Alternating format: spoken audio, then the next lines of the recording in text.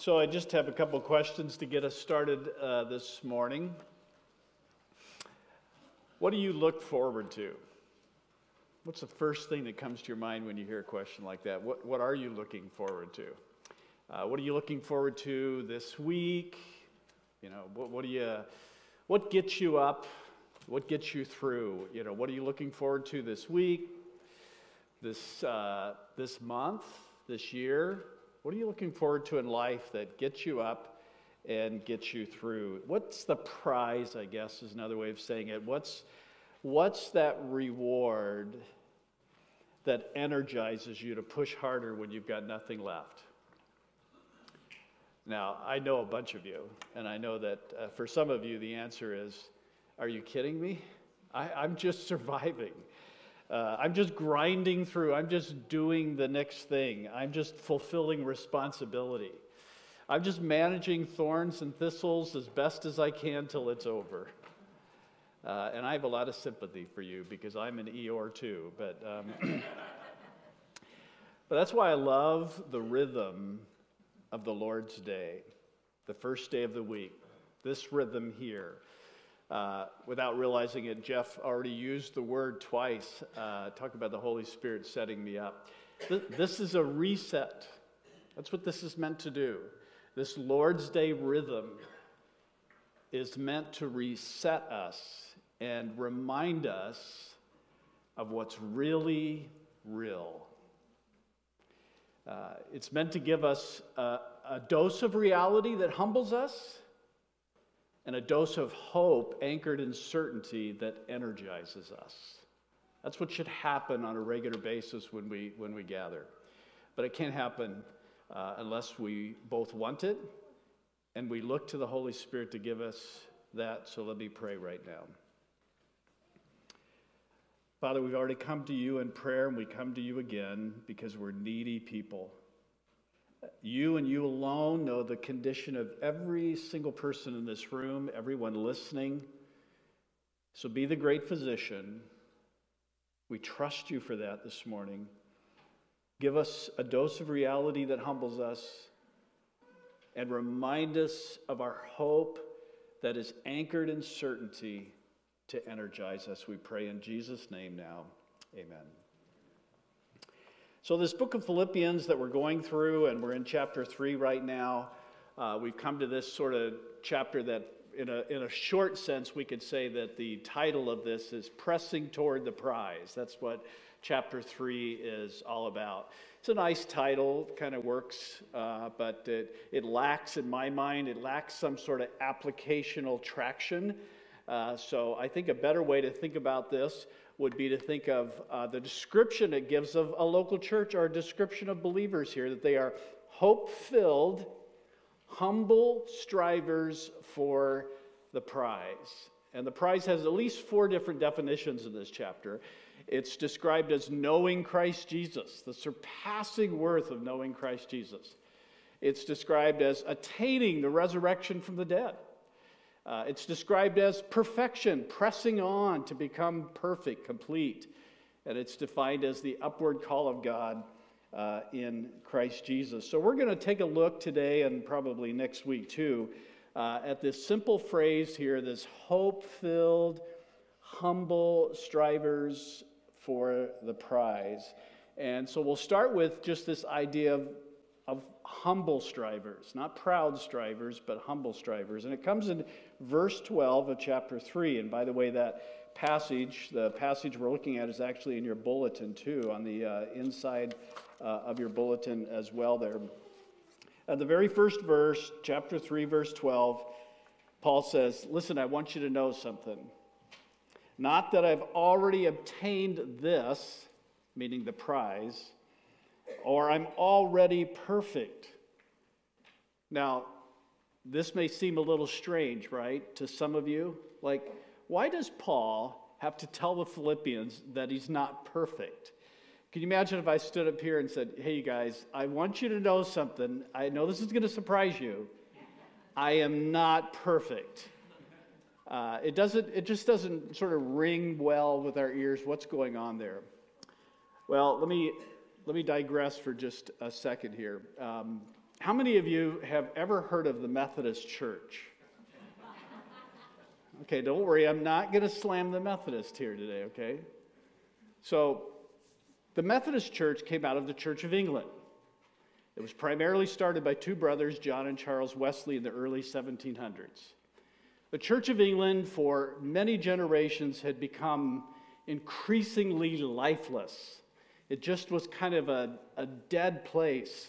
And so there was a group of people who began to gather for Bible study and prayer and things that seemed normal to us, but were actually not normal behavior in the high liturgical Church of England.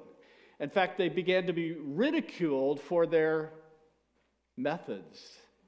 Thus the name. Now, John and Charles Wesley I have no doubt, were godly believers led by the Holy Spirit who rightfully diagnosed the sickness of the Church of England and began a process of bringing it back to renewal and health. But sometimes you can be so focused on something that you lose sight of the gospel. That's the thing about the gospel. You have to be careful. You can overemphasize something and get yourself in trouble. And that's what happened with John and Charles Wesley, particularly John, in this doctrine called the doctrine of perfectionism, the idea that it's possible as a Christian to actually go through life and not sin and actually reach a state of perfection. So when you come to a verse like 12 in chapter 3, it was troubling for someone to say, wait a second, Paul says he's not perfect, to which John Wesley cleverly said, well, just keep reading in the passage, verse 15. Let those of you who are mature, which, by the way, that's the same Greek word that is translated perfect. And so John would say, you see, you can become perfect. Of course, that's not what verse 15 is actually about. Mature is a better translation. And in fact, if anything, Paul is playing a little bit of irony here and saying, for those of you who think you're perfect, this is how you should really think that you're not perfect, like Paul does in verse 12. So the point of all of this is that you can focus so much on religious performance. This is a very, very common problem for humanity. You can focus so much on religious performance that you can begin acting even if you're not consciously believing that you are perfect. Now, there's another problem, by the way. You can also overemphasize faith to the point that there's no works in your life. We'll talk about that next week. But when you begin to measure yourself, and that's part of the problem here, when you begin to focus so much on religious performance in your life, it could lead to either deception or despair. I mean, look at Paul. He says earlier in chapter 3, verse 6, as to righteousness under the law, I was blameless. And on paper, he was. He wasn't actually. It was possible as a Jew to look at the commandments of God, and as far as any actual transgressions, sins of commission, you could be blameless. But Jesus comes along and he takes the standard and puts it way above that in the Sermon on the Mount. And that's why there's a problem here. Is you can deceive yourself into thinking that you're much more superior spiritually than you actually are. You can begin to be judgmental of others in the church, others who seem to be compromised, others who seem to be not near as committed as they ought to be. John Newton, the guy who gave us Amazing Grace, wrote a lot about this, and he used a lot of these great metaphors about when you plant a seed in the ground, it begins to grow, and he talks about the fact that young converts have this tendency, particularly when their Christianity takes off, to think of themselves as much stronger than they really are. And John Newton just says, just give it time. Just give it time. They're overly confident, he says, because they're under-tested. They're under-tested. So that's one of the ways you can deceive yourself. But it can also lead to despair. And I think you guys can see where I'm going with this, right? There's really a sense in which people can feel oppressed, as though the message every Sunday is try harder, try harder, try harder. And you go home and guess what? You're not trying hard enough, you're not trying hard enough, you're not trying hard enough. You're expecting perfection instead of striving for it. And believe me, there is a world of difference between those two. expecting perfection of yourself versus striving for it. You can become so overwhelmed with guilt, you forget that Jesus is this bottomless dumpster to send your trash into him every single day. And in fact, 2 Peter even seems to warn about that in chapter 1. And this is the problem too, when people grow up in Christian homes where they primarily know about behavior and they don't know about their heart. You're pressuring people to fly and they have no wings. And there's a lot of people that leave Christianity because they've never really gotten full circle to what the message is. The message isn't primarily about obedience. It's about the need for a Savior. So this is why we need to be humble. This is why the real message here in verse 12 is we're not there yet, right? We know that. I mean, way long ago, back in like 1700 years ago, a guy named Augustine said that the church is not a place where the perfect gather, it's where sinners gather to be healed. And so really, what we should be known for is being humbly honest, not morally superior. This should be a place where we bring our filthy feet every single week and know that Jesus washes them with delight. And where we, according to the Lord's Prayer, are known primarily for our forgiveness. And where we constantly are cleaning each other's feet. We are a community where sin is exposed, not masked over. And not just sin of behavior, but what we like to say here, the phrase, there's not just the behavioral sins that we all have, there's the sin beneath the behavioral sins, the heart sins, the attitudes, the real sin that we want to get at. We want to get that sin out from the darkness where it's poisoning us, out into the light where we all know it and it can die. That's the beauty of this kind of community, is that we become this humble community. And here's the thing, because we know Christ, when sin is discovered in our life, it shouldn't lead to discouragement. It should lead to hope. When sin is discovered in our life, it should lead to hope. It should lead to the kind of certainty that energizes striving. And that's where I think this whole concept in chapter 3 comes, this hope-filled concept. Look at the rest of our verse. Not that I've already obtained this or I'm already perfect. I press on to make it my own. And man, if there had been a period there, this would have been a depressing sentence. It would have been an oppressive sentence. It would have been oppressive to say, oh, I can never keep up with Paul. But then there's this beautiful little phrase, this wonderful phrase, because Christ Jesus has made me his own.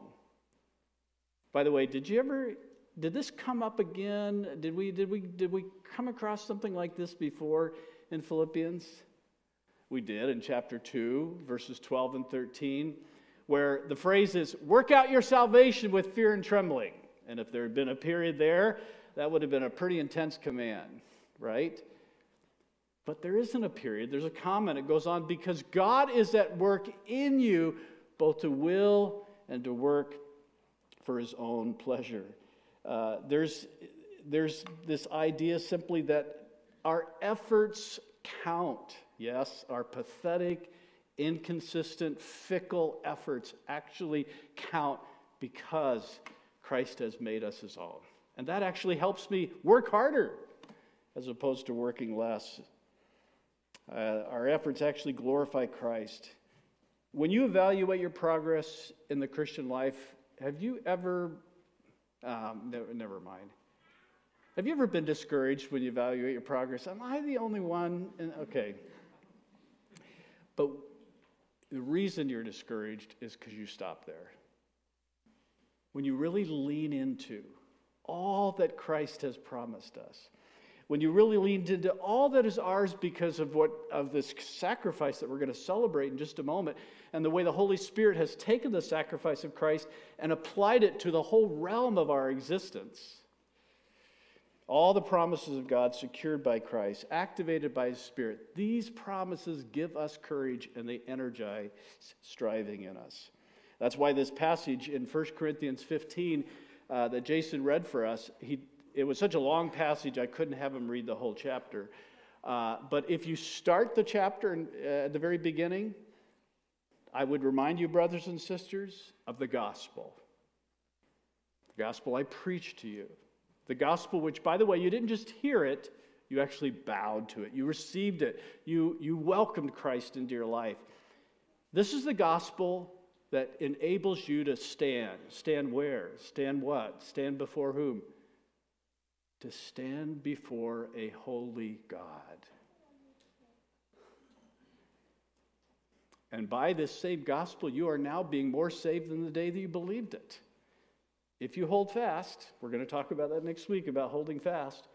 But then notice how the chapter ends. It talks about holding fast as well. Be immovable, always abounding in the work of the Lord.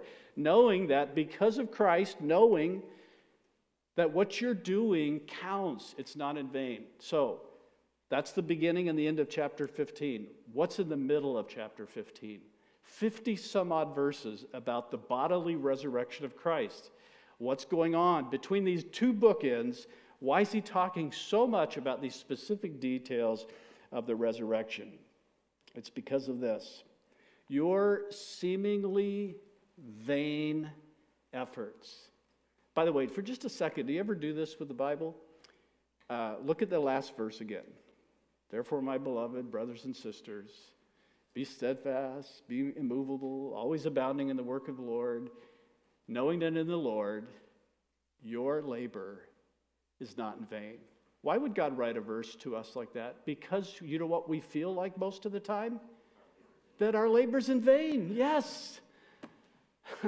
And so God writes this verse and he says, I'll tell you why your labor is not in vain. Because all the work of Christ is your work now. All your work is in his, all his work is in yours. When Christ rose from the dead, it means that you'll rise from the dead because you're in Christ. Remember in Philippians, the most commonly repeated phrase is that when you give your life to Christ, it's not so much that Jesus gets in you, it's that you get all into all of Jesus and all of his benefits. So as certain as the resurrection is, so is certain our futile, seemingly meaningless labor is not in vain. That's the message there.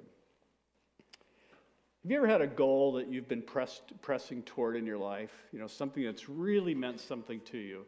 And you've really strained, like it says here in Philippians 3, where he says in verse, where is it here? In verse 14, I press on toward the goal. In fact, twice he says he presses. At the end of 13, he says, I strain forward to it. You ever had a goal like that that's really just animated you? Well, several years ago, actually several decades ago, I was working for an organization, a ministry, that an international organization that reached out to college students known as Campus Crusade for Christ. Most of you know it affectionately as Cru, Brian and Robin being our representatives in that same organization today. So I conducted an experiment with another guy who was on staff with Cru and a student. I conducted an experiment in a basement. Now, I should say it was a basement. You see, we lived in a fourplex in Boise, Idaho.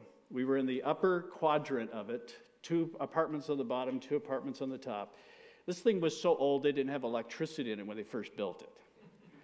So on the back side, you could go down this very steep stairway that went all the way down past your apartment, all the way down past the next apartment into a basement. This basement had a single light bulb floating from the rafters, all dirt, and we never went past the light bulb's distance. It would have been a perfect scene for a horror flick. So the experiment involved 3 things: a bench, a cassette player, and a poster. In case you're wondering, a cassette player is a machine that 50% of the time plays music and 50% of the time eats music. Now, here's the music that we played. I don't even have to tell you, right? You know. Yeah, I mean, and by the way, there was the first movie, and then there were a lot of pale attempts afterwards. Purists never watched after the first one. So we played this music. The bench was a weight bench with some free weights on it. And this was what we were reaching for. It was all about the poster.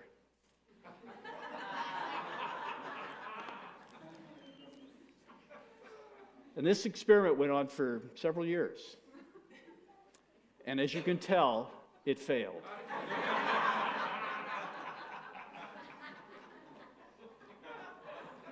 But, like any human goal, we were giving it our all. But there's a huge problem. There's no certainty in it. And haven't you felt that so many times in human goals? There's just absolutely no certainty that all of your effort is going to get you to the end to which you're reaching forward. And so Paul says something amazing here that's supposed to energize us and give us hope that energizes. In verse 14, I press on toward the goal for the prize of the upward call of God in Christ Jesus. Again, these phrases are everything here. What is it? It's the upward call of God in Christ Jesus. Who is drawing us into this goal? God is. God's the one who put this in our heart to press toward it. And God is actually calling us like swimming toward a whirlpool. We're actually getting sucked in toward God. And it's a call that's not based upon us, it's based upon in Christ Jesus. It's this huge vortex when you come to Christ. The Father is reaching out to you through the sacrifice of the Son and the work of the Spirit, and He is just calling you in.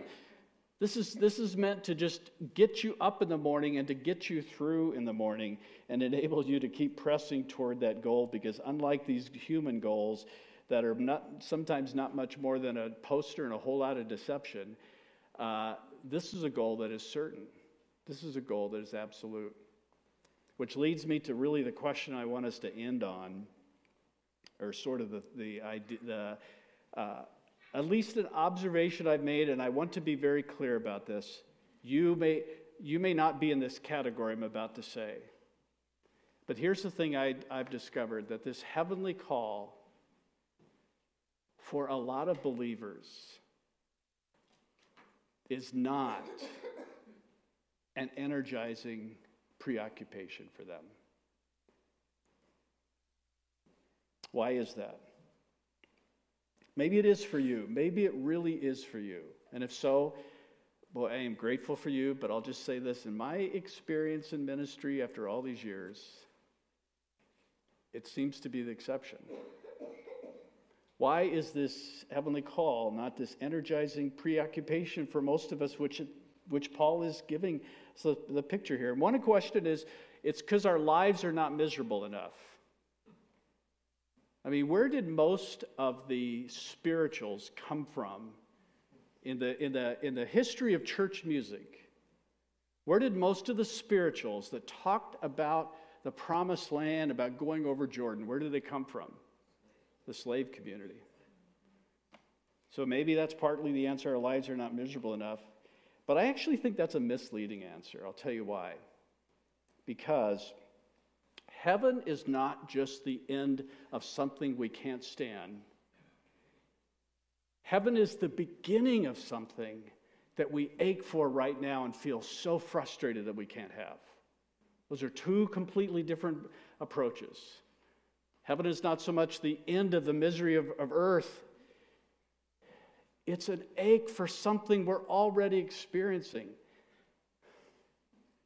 I think the primary reason why this heavenly call is not an energizing preoccupation for most of us is because it's underemphasized in the teaching of the church, in my experience. It's very underemphasized. And secondly, the counterfeit idea that we talked about last week, it's in the very air we breathe. It's all over the place. And what is that counterfeit scam? That paradise is here. Paradise is here. This is what's really real. What I can see, feel, taste, touch, smell, that's what's real. And if 14 is speaking about the upward call, then this is the call from below. In fact, look at how our chapter goes on in verse 19. We'll come to this again next week.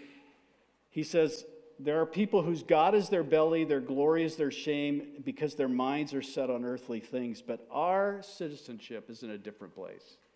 We're constantly thinking of our homeland, is the idea from Hebrews 11. And here's the other thing about paradise, about heaven. If we're really honest, because some of you have been really honest with me, and I wish more of you would be really honest, we're having a hard time getting excited about something that's so unknown. It's like telling people, hey, go get hugged by a cloud. It just doesn't do anything. It just feels like, what is this thing, heaven? And then the scariest thing about heaven for most people who are really honest, it's forever. Oh, and then there's this dying thing that kind of is between there. I don't mind going to heaven, but it's a dying thing. I get that. Yeah. You know what's strange about all this, though, is that when you read the New Testament, and I would just encourage you to watch for this. It's amazing how easy it is to read the Bible and miss stuff. For example, here's an assignment. This week, how many Volkswagen Bugs are on the road? More than you think. They're not as common as they used to be, thankfully. But they're out there. So let me just give you a couple examples. 1 John chapter 3. Virtually every New Testament author talks about this heavenly call. John says, see what kind of love the Father has given to us, that we, sinners, get to be called children of God. And so we are. We are because of Christ. And then he says, there's a reason the world doesn't get this. There's a reason the world doesn't see you as a child of God. You see, they don't recognize you because they don't recognize God. That's how the verse goes on to say it. Verse 2. Beloved, right now we are God's children. And what we will be has not yet appeared. It's hard to get your head around what it's going to be like to be perfect someday. But get this.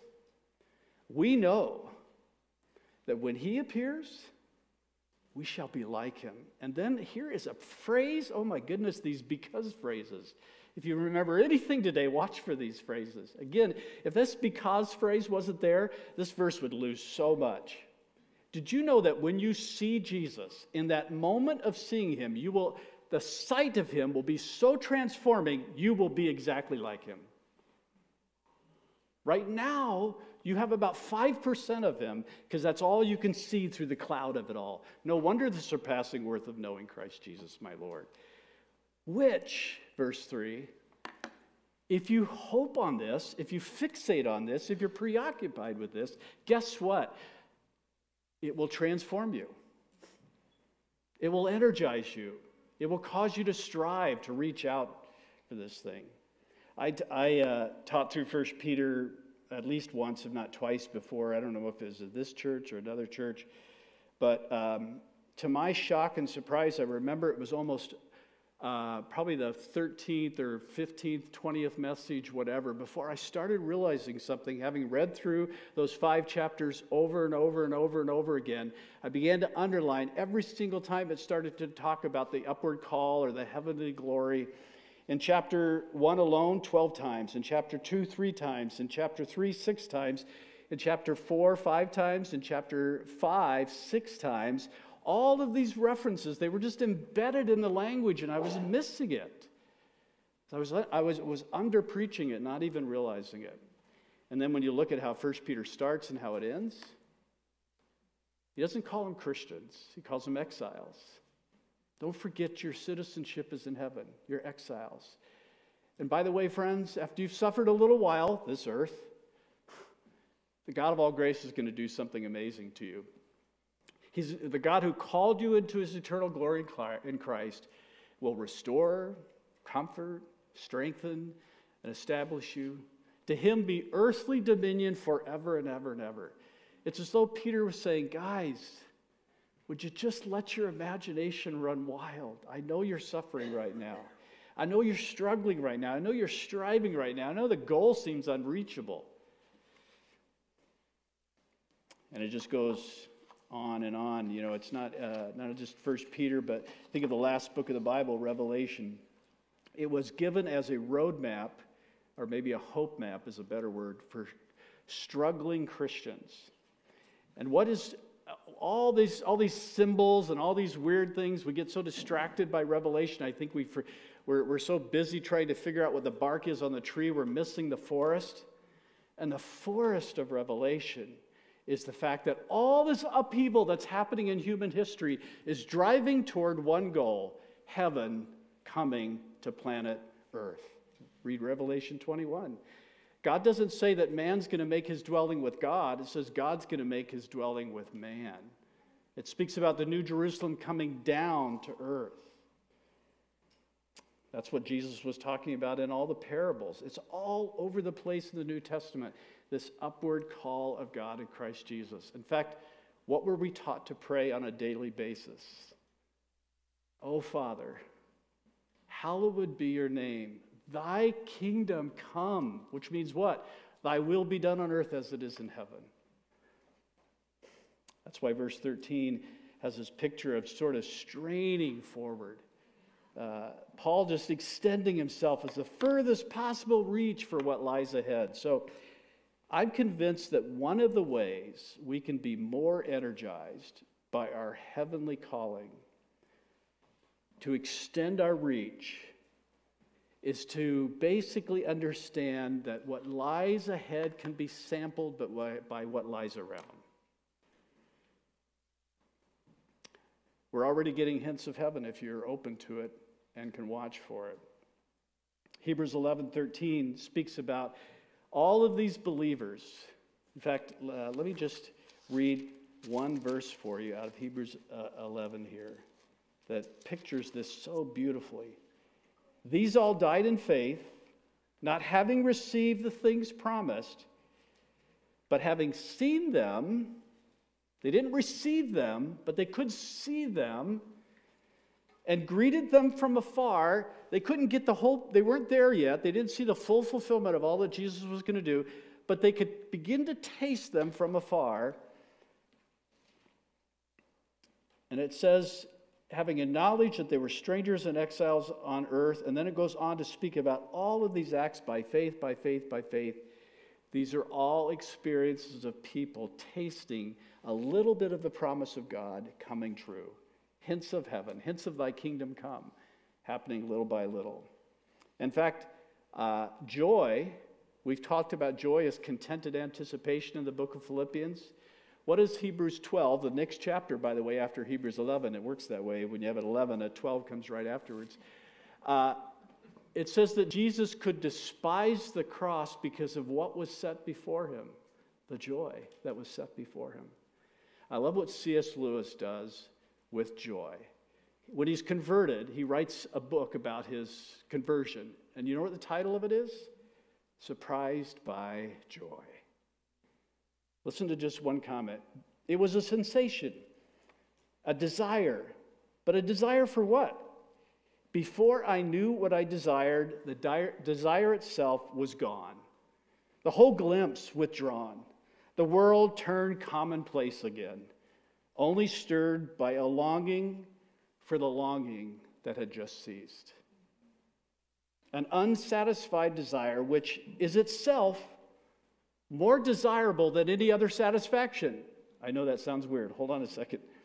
An unsatisfied desire, which is itself more desirable than any other satisfaction. Remember what Paul says? I count it all but rubbish. I've tasted just a little bit. And then he goes on to say, I call it joy, Lewis says. A visitation, the moment of clearest consciousness when we become aware of our fragmentary nature and ache for that impossible reunion. All joy reminds it's never a possession, always a desire for something longer ago or further away or still about to be. I wonder how many times this week the Lord will give you just a drop of joy, just a hint of heaven, that it really is real. But here's the thing. Let's take something as profoundly powerful as intimacy. We sometimes taste intimacy in marriage. Sometimes we can taste it in a friendship. Sometimes you can taste it as a parent to a child, or as a child to your parent. But that taste becomes bitter if that relationship becomes ultimate. That taste becomes bitter if you turn that temporary relationship into an ultimate relationship. These hints of heaven are just temporary samples pointing us to what's coming. Intimacy with the Father, Son, and the Spirit, which will overflow into all human relationships. Something vastly richer and more real than sex, but something to which sex points toward. So rather than falling for the scam of trying to hold on to your best experience of intimacy, be grateful for it, hold it loosely, and know that it points towards something that is of surpassing worth beyond that. That's the calling here, I think, of this upward call. I have an office in my basement, and in the mornings I look at this picture.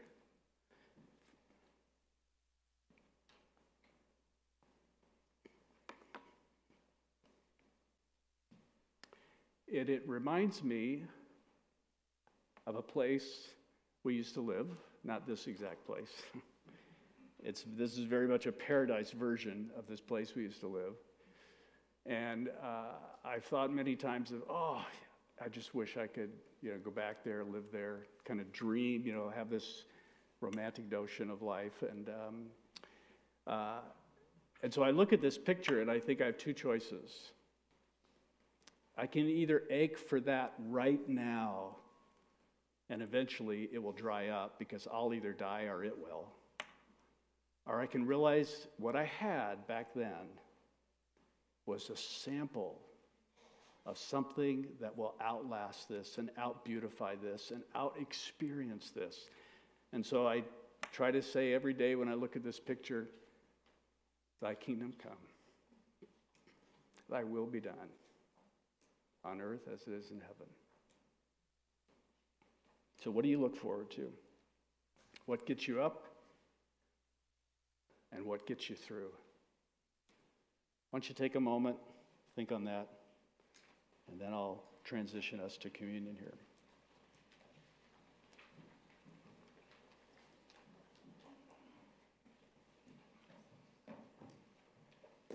And while you're taking a moment to reflect on the Lord, I'll invite those participating in worship and serving to come forward.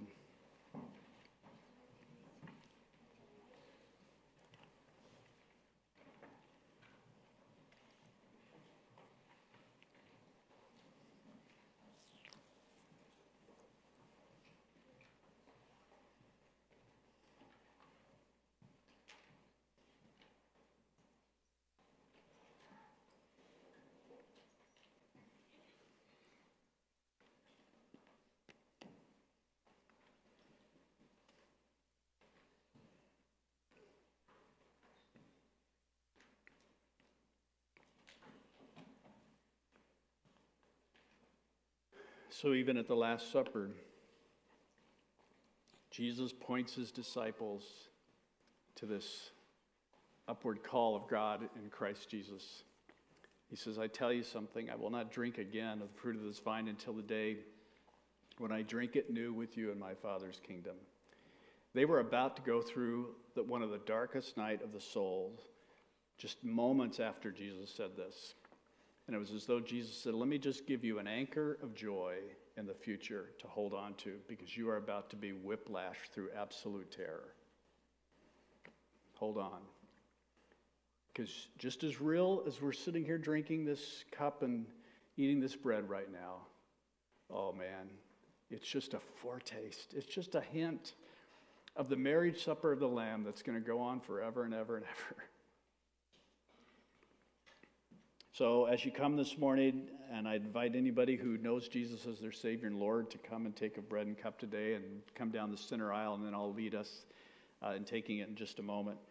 But perhaps it's a good day for you to just ask the Lord to open your mind, to open your heart, to open your imagination to the hints of heaven that are all around you, so that this upward call of God in Christ Jesus can become more real and more energizing to help you strain toward that goal that is absolutely certain because of this sacrifice. So let's pray.